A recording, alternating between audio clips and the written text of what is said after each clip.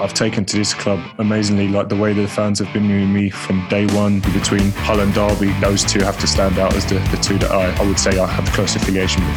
I really struggle to watch football. I'm always analysing, and I'll be telling Cristiano Ronaldo and Messi what they should have done, and find it so hard to switch off. I really enjoy the media side of it. I like opinion-based, I guess, the debate. That was one I used to like. You can bring subjects and try and make points. I was fortunate enough to work for Captain Marvel. For him to make me captain and I was 20 years old was what cemented it for me. My biggest thing is honesty.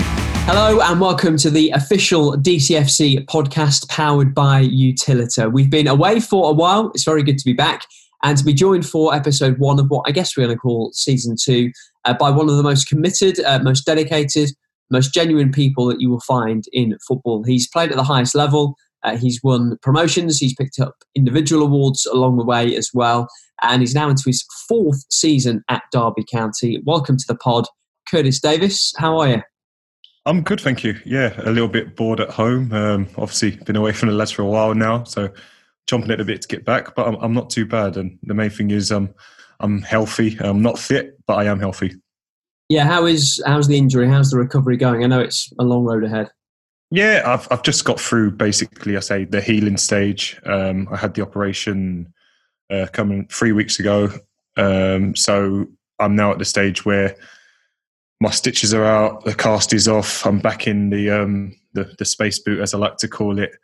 So it's just letting it heal a bit and starting to get back to some light exercises to get, I say mobility, to get a slight bit of movement and get the nerves and everything starting to connect up again. So it's a long process, but I'm happy that I'm starting to get somewhere and I'm not in any pain.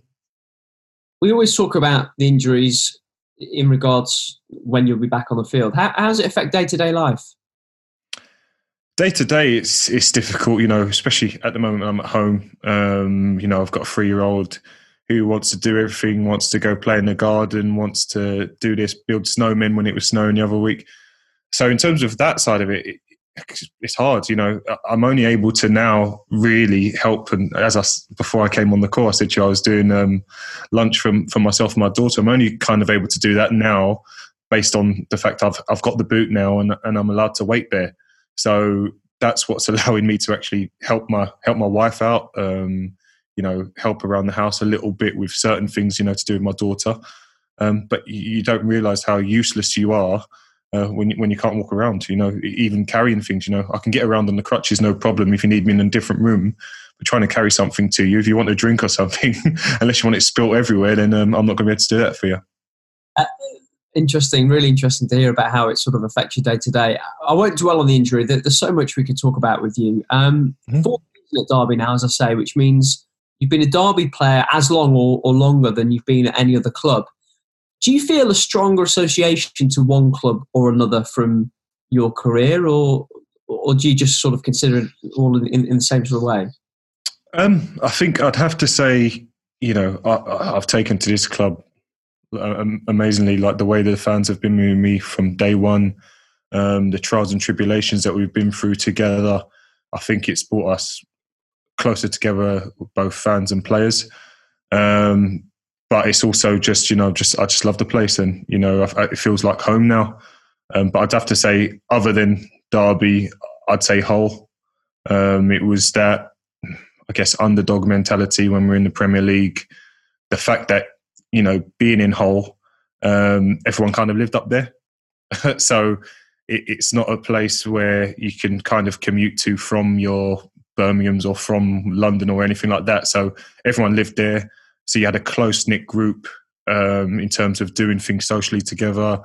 And again, like I said, that underdog mentality brings everyone closer together, all fighting for one another.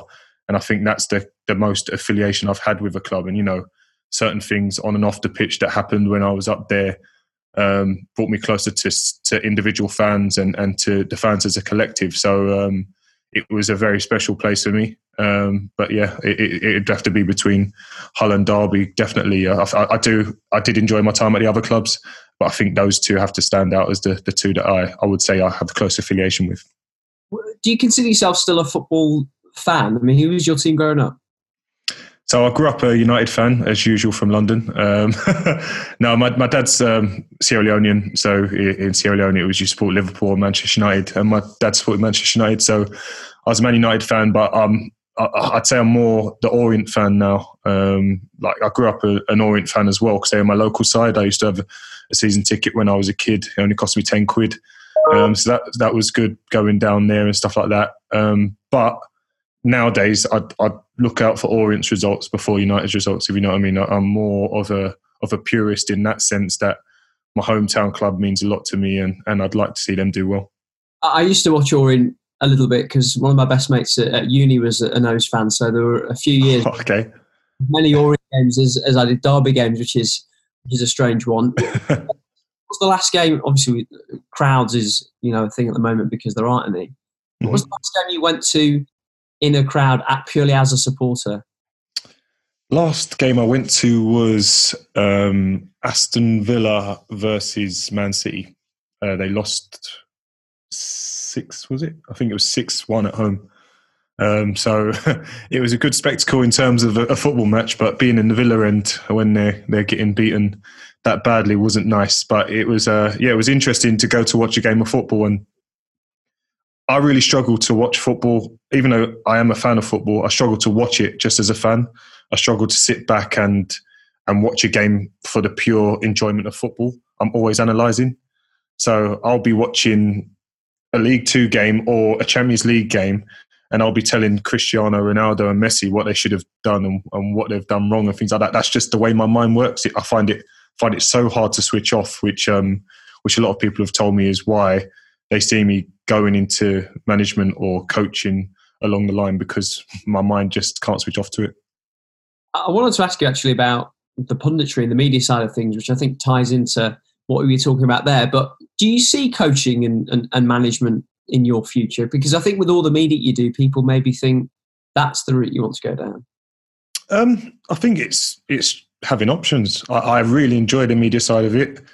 I think immediately after football, I'm not saying it's easy by any means, but I just mean in terms of there's a lot of opportunity that if you retire today, there's a job tomorrow somewhere.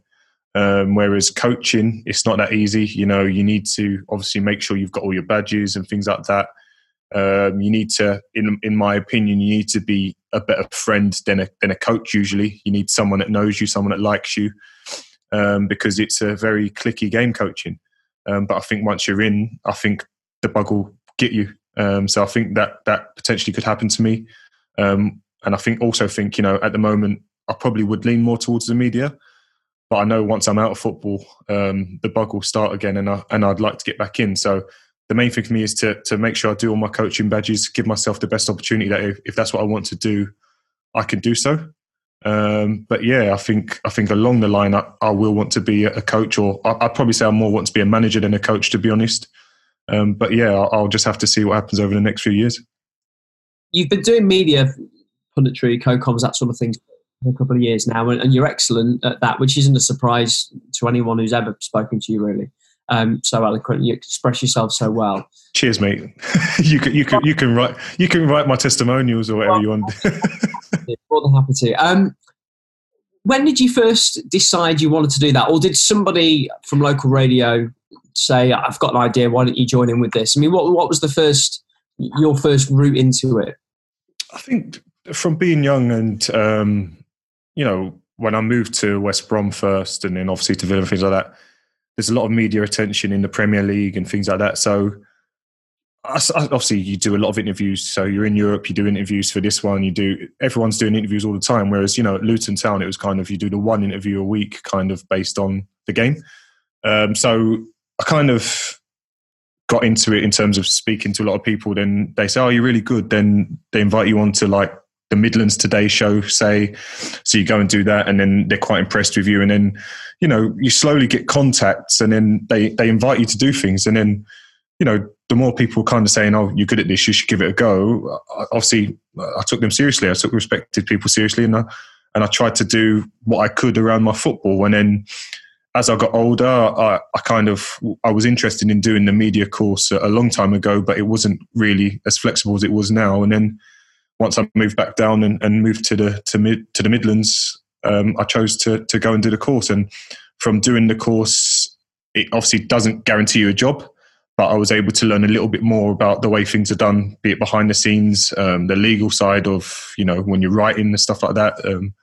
So that pushed me even more to think, I do want to do this. So when I was injured last time with my last Achilles injury, I reached out to the people I knew at Sky and at BBC and did quite a lot with them. And it's obviously something that gave me the bug for it. And now luckily I've got those contacts and now I'm injured again. I've been able to work with them again. So it's obviously I'd rather be on the pitch and playing, but if I can't, it's something that is able to, when you talk about the mental health of people and players and stuff like that, it's something that's able to take my mind off of the fact that I'm not playing by being able to talk about other games and have a focus and almost like my match day is doing a match or co-coms or punditry. That's kind of what I have to look forward to. Is there a bit you enjoy more, like studio or co-coms or panel on transfer rumours, that sort of thing? I like general chit chat. So similar to what we're doing now, I like opinion based. I feel if you've got strong opinions, you can get them across better. Whereas, if you're watching a game and you're having to analyse individual clips on players and things like that, then ultimately that's all you're doing. You're just looking at the footage and there's nothing of you as such. Even though you might be able to give some good points, there's nothing of you. Whereas, shows like, I guess, The Debate, which isn't on at the moment, but that was one I used to like because ultimately there'll be 3 or 4 subjects and you can almost be part of the planning of the show. You can bring subjects to the producers and stuff like that and try and make points. So I enjoy that side maybe more, but I like doing the rest of it as well, to be honest. I just enjoy doing all of it and I'm trying to do more and more of different things to make sure that I try and get as much experience as I can. Some players they don't like doing interviews, they don't like doing the media, and I totally understand why, and I'll always say, you're a footballer, it's not your job to talk. But obviously you're incredibly comfortable and really enjoy it. Have you always been that way? Yeah, my biggest thing is honesty. I think if you're doing well, you're doing well. If you're doing poorly, you're doing poorly. You'll know. I don't think you can hide behind it yourself. So I've always been, since a young kid, I used to get in the car with my dad after a Sunday league game and used to have a balanced talk after the game. So we could have won 6-0, I scored 5. Yeah, but you could have scored 6. So it's kind of that kind of idea. And then the other side of it is we lost 2-1. Oh, I didn't score today. But yeah, no, you did really well. You assisted the goal. So it's kind of that balance that I've always had with my dad to keep me on an even keel. So I find that when I speak to the press, I'm able to have that balance that I know in my head, I know my worth from that game. So if you're telling me I played poorly and I think I did well, I'll be honest and I'll say, no, I don't think I did that bad. But at the same time, if you're trying to praise me and I think I've been poor, then I'll bring myself down. So I think as long as you're able to be honest with yourself, you shouldn't have any problems with facing the press. And also, now being in the media, shall I say, I know the importance of the press, and I know ultimately one day I might be the one badgering somebody for this interview or for these comments. So I think it's really important that, players are able to do that, because it's all well and good, to face the crowd and face the media when you've won a game. But I think you show your truest colours when you have a loss, which is a difficult loss sometimes, and you go out and face the media. And I think we can well document that. I'm the face of Derby County when we seem to have a difficult loss because of the way I handle it. Yeah, and that was something I wanted to talk about, and I'll maybe come back to the punditry media thing. How do you feel in those sort of situations? And do you have to be asked, or do you step forward? And do you ever get a bit sick of being the one that has to do it? I feel it's an importance in terms of me, the way I handle the press, but I'm a captain, I'm a leader of this team, whether I've got the armband or not.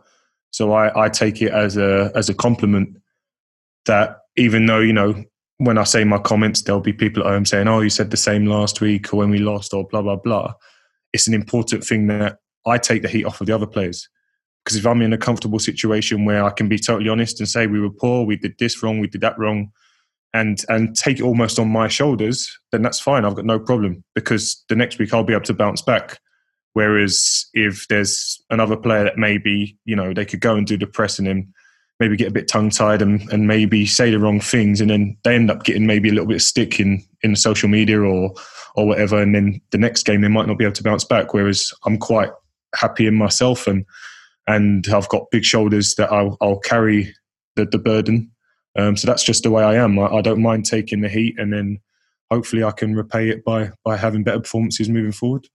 We will talk again about leadership in a bit, because that's another big part of your game and your character as well. But just to go back to the media, what do players really think of broadcasters, newspapers, us? What do you guys really think of it all, of the circus that surrounds the game? Yeah, I think it's an interesting one. There's players that won't want to do anything, but as soon as they've got something to promote, they'll want the media. So I think it's the easiest way I describe it is it's not understanding or not realizing the importance of the media.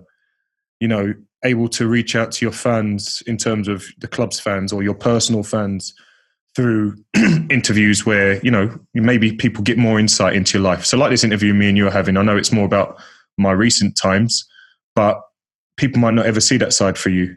They might see the fact that you've scored loads of goals or you've kept loads of clean sheets or whatever, but they might not get to see the real you. So I think it is important that even though sometimes people will shy away from it, get to show a little bit of your personality. And then moving forward, people might endear to you more because of the way you are. So I think in general, a lot of players don't want to do it because they see it as just, do I have to do it again? But for me, it was always a necessary importance and something that, again, by having the media on your side, it's definitely a better plus point, because when you're totally refusing to do things, sometimes you rub them up the wrong way. Yeah, I totally agree. Have you ever called out anybody on anything, a journalist, an interview, or a commentator? I have done, yeah. Just because I thought a comment was quite disrespectful. There was a pundit when I was at Hull who used to play for Hull, and basically at the start of the Premier League season, when we got re-promoted, I hadn't been captain the season before. Michael Dawson took the captaincy, but I was captain at the start of that season due to the fact that there was injuries and obviously I had to taking things on your shoulders. I took the captaincy, and there was just a comment saying, he's not a natural leader, but he stepped up today. And it just made me laugh, because if you do your homework, I've captained every single club I've been at other than Leicester.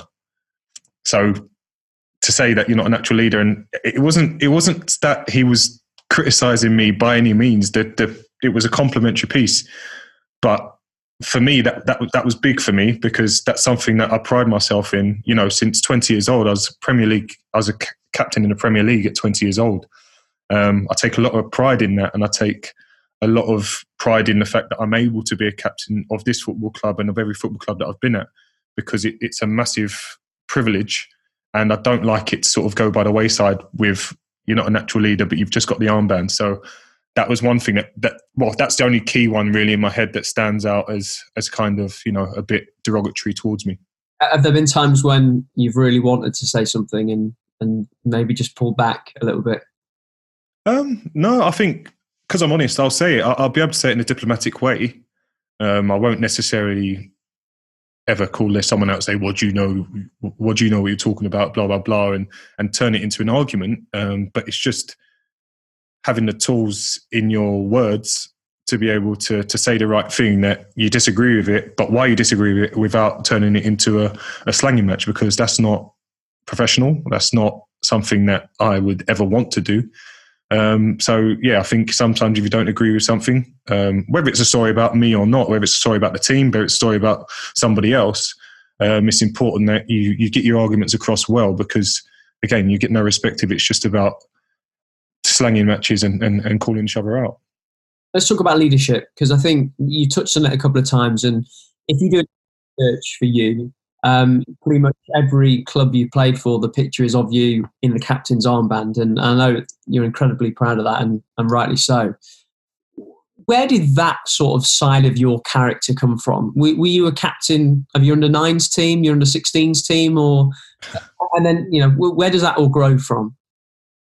Um, I had captained things like, my district, my Sunday league club, things like that. But it wasn't ever, he's the captain, he's the man to look to kind of thing.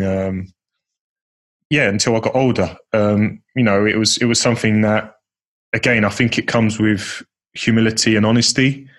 I think when you're able to come in after playing a poor game and hold your hand up and things like that, I've always been like that. So even at 15, 16, if I felt I'd let the lads down, I'd put my hand up and say, sorry, lads, I was poor or whatever. So I think people have seen that side of me. And then as I've grown up, I was fortunate enough that I played with some good players at Luton, good experienced players, likes of Steve Howard, Kevin Nichols, Steve Robinson, that had been captains here and there where they've played. And the things I learnt from them, the things I took from them, I took on into my own game. So even though I was only 19 at the time in that team, it pushed me to be better, to be more vocal, to be a leader in terms of, organising, but helping people out. And then from there, I went to West Brom, again, with quite a few experienced players, good leaders in there. And I was fortunate enough to work for Captain Marvel, Brian Robson himself. So for him to see that in me and to make me captain at Old Trafford, when I was 20 years old, was what cemented it for me. This is the guy that's captain Manchester United in England. And he saw me as a captain. So for me, it made me drive on and more of that. And it actually became a thing then. So probably, from those West Brom days, that's what kind of injected the pride into the armband and into the leadership side and the behind the scenes side of it. So that you could always be looked to as someone that can be relied upon and will give you everything and also help out behind the scenes. What was that moment like? How did he tell you? It was incredible. I signed, obviously, for West Brom on deadline day, and I was just happy to be in the Premier League and to be playing. And then, going to Old Trafford, as I said, I grew up a Manchester United fan. It was Boxing Day, so my family were coming up for the game and literally turned the sheet over. I was in the team, just didn't really think anything of it. Went to walk away, and then Nigel said, "Brian, you told him?" And Nigel Pearson, this is, and I said, "Brian, have you told him?" He goes, "No, what?" I was thinking, like, what's happened? And he goes, "Oh, you're captain today, son. So go and do us proud." So I was like, whoa. And then even then, this is the first time I'm playing against Manchester United. A lot of my heroes, a lot of people I've looked up to. And even in the lineup, you see my face and I'm shaking like Van Nistelrooy's hand and all these players' skulls. And I'm a little bit starstruck by the fact of it. And even, it's funny me seeing myself as a 20-year-old and I'm in the centre circle shaking Gary Neville's hand at the coin toss. It was unreal for something that I was playing in League One the year before.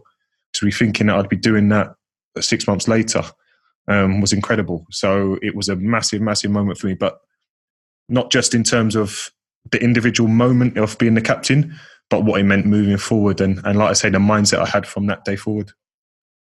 There's a lot of things that come with the captaincy, and you mentioned the ones that we see, which is the walking out and leading the handshakes and the coin toss and all that sort of thing, but a lot behind the scenes as well. Just tell us about that and also tell us how you learned that side of the job.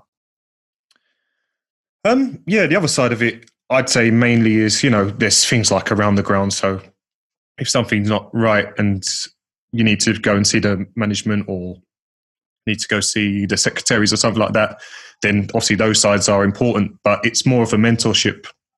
It's, I'm older now, yes, but it's even when I was younger, if you see someone's in a bit of a struggle, how can you pick them up? Or if someone's doing really well, but they're younger, how do you keep them on the ground? Giving little bits of advice from training. So, the likes of, I think it's well documented with Harrison Solomon when he came into the team, I kind of took him under my wing because obviously I see promise in him. And, so little things that in training, I'm able to tell him something, but then he still got the respect that if he feels something, he'll come and ask for my advice. So that's kind of the relationship I like to get with people off the pitch, that if there's a problem, you can come to me, but be it a football problem or a life problem. And I think that's the important side sometimes more than on the pitch, because on the pitch you've been well drilled, you've had your game plan, you know what you're meant to do.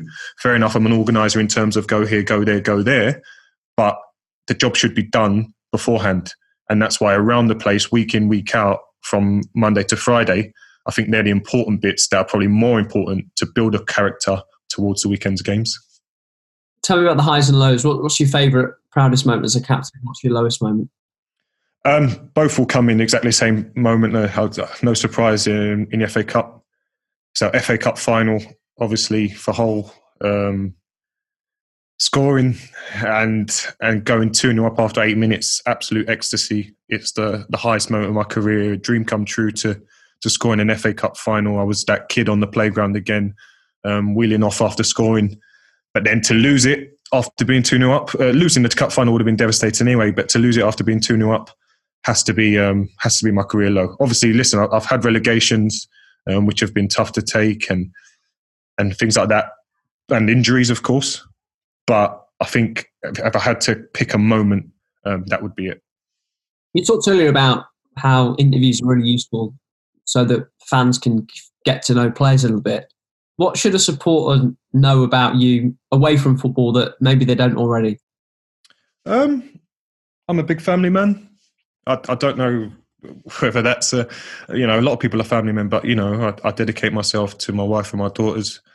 I try to spend as much time with them. I try to do as much with them as possible. I'm a very simplistic guy. I just I'm a bit older now. I don't have all the flash things that all the young lads have got, all the nice cars and things like that. I'm just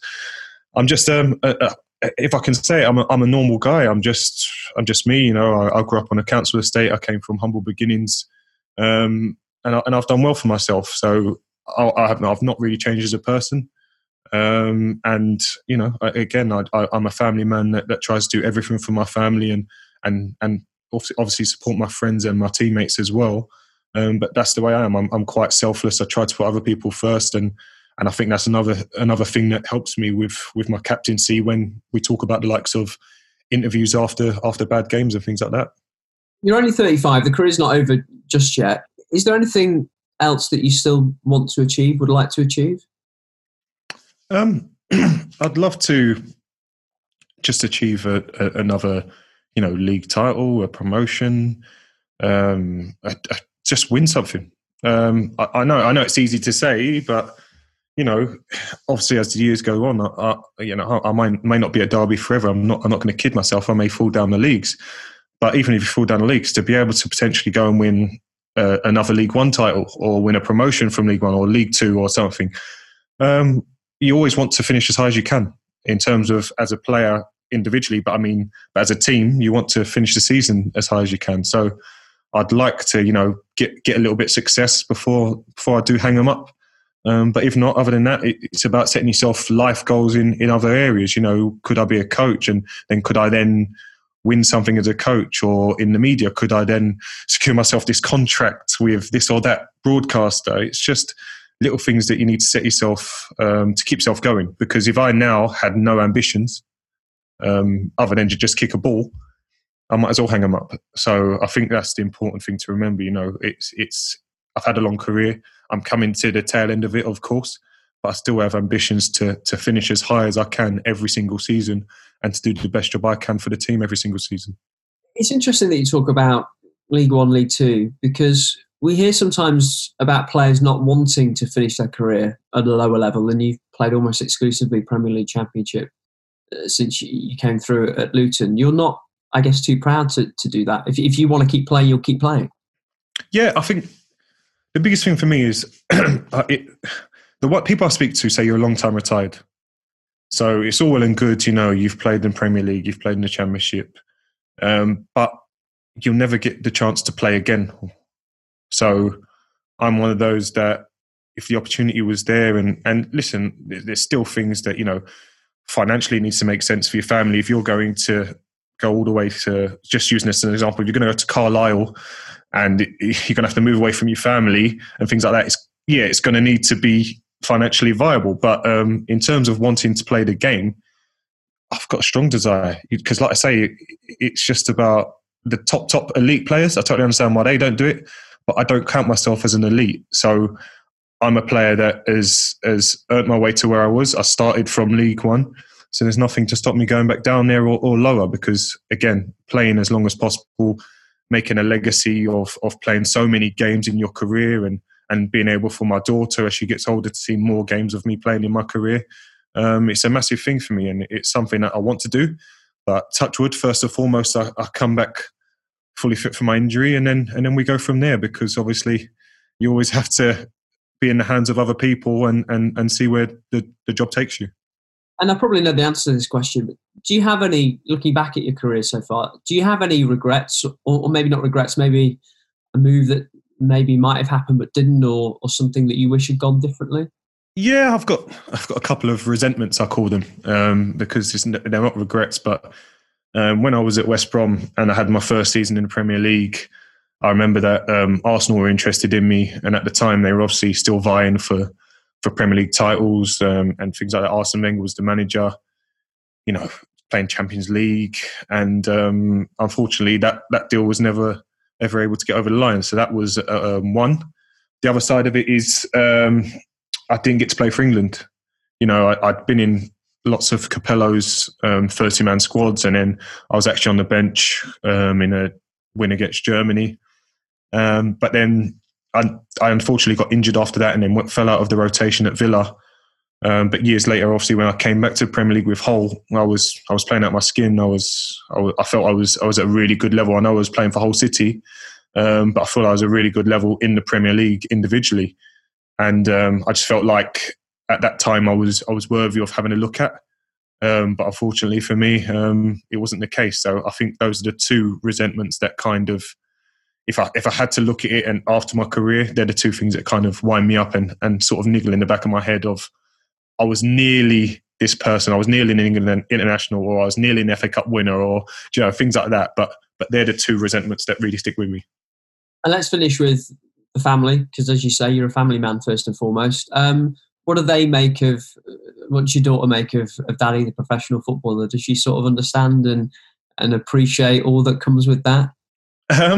She's starting to understand a bit more now, because when I decide to turn her TV off and actually put a game on because we've got a game, she understands a bit more. She goes, "Oh, is it Derby? Is it Remy? Where's Remy?"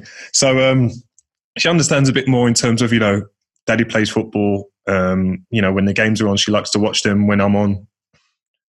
Things like that. So she understands that side. But in terms of it being my job and things like that, she doesn't quite understand yet. My eldest daughter is kind of at that age now where I'll be on TV and she kind of says to a friend, "Oh, my dad was on TV the other day," and things like that. So she's kind of at the age where she's a bit more show-offy with it. But yeah, ultimately I'm just dad. So as long as I'm putting food on the table, I'm keeping them fed and watered, they're quite happy. And listen, the main thing is, whatever I am as being a footballer, my best job's a dad. So I try to make sure that my girls get the best of me as a father. And from my job, I'm able to give them the best of everything else. Curtis, as always, mate, it's been a pleasure talking to you. Thank you for joining us on the Rams TV podcast. Thank you very much for having me.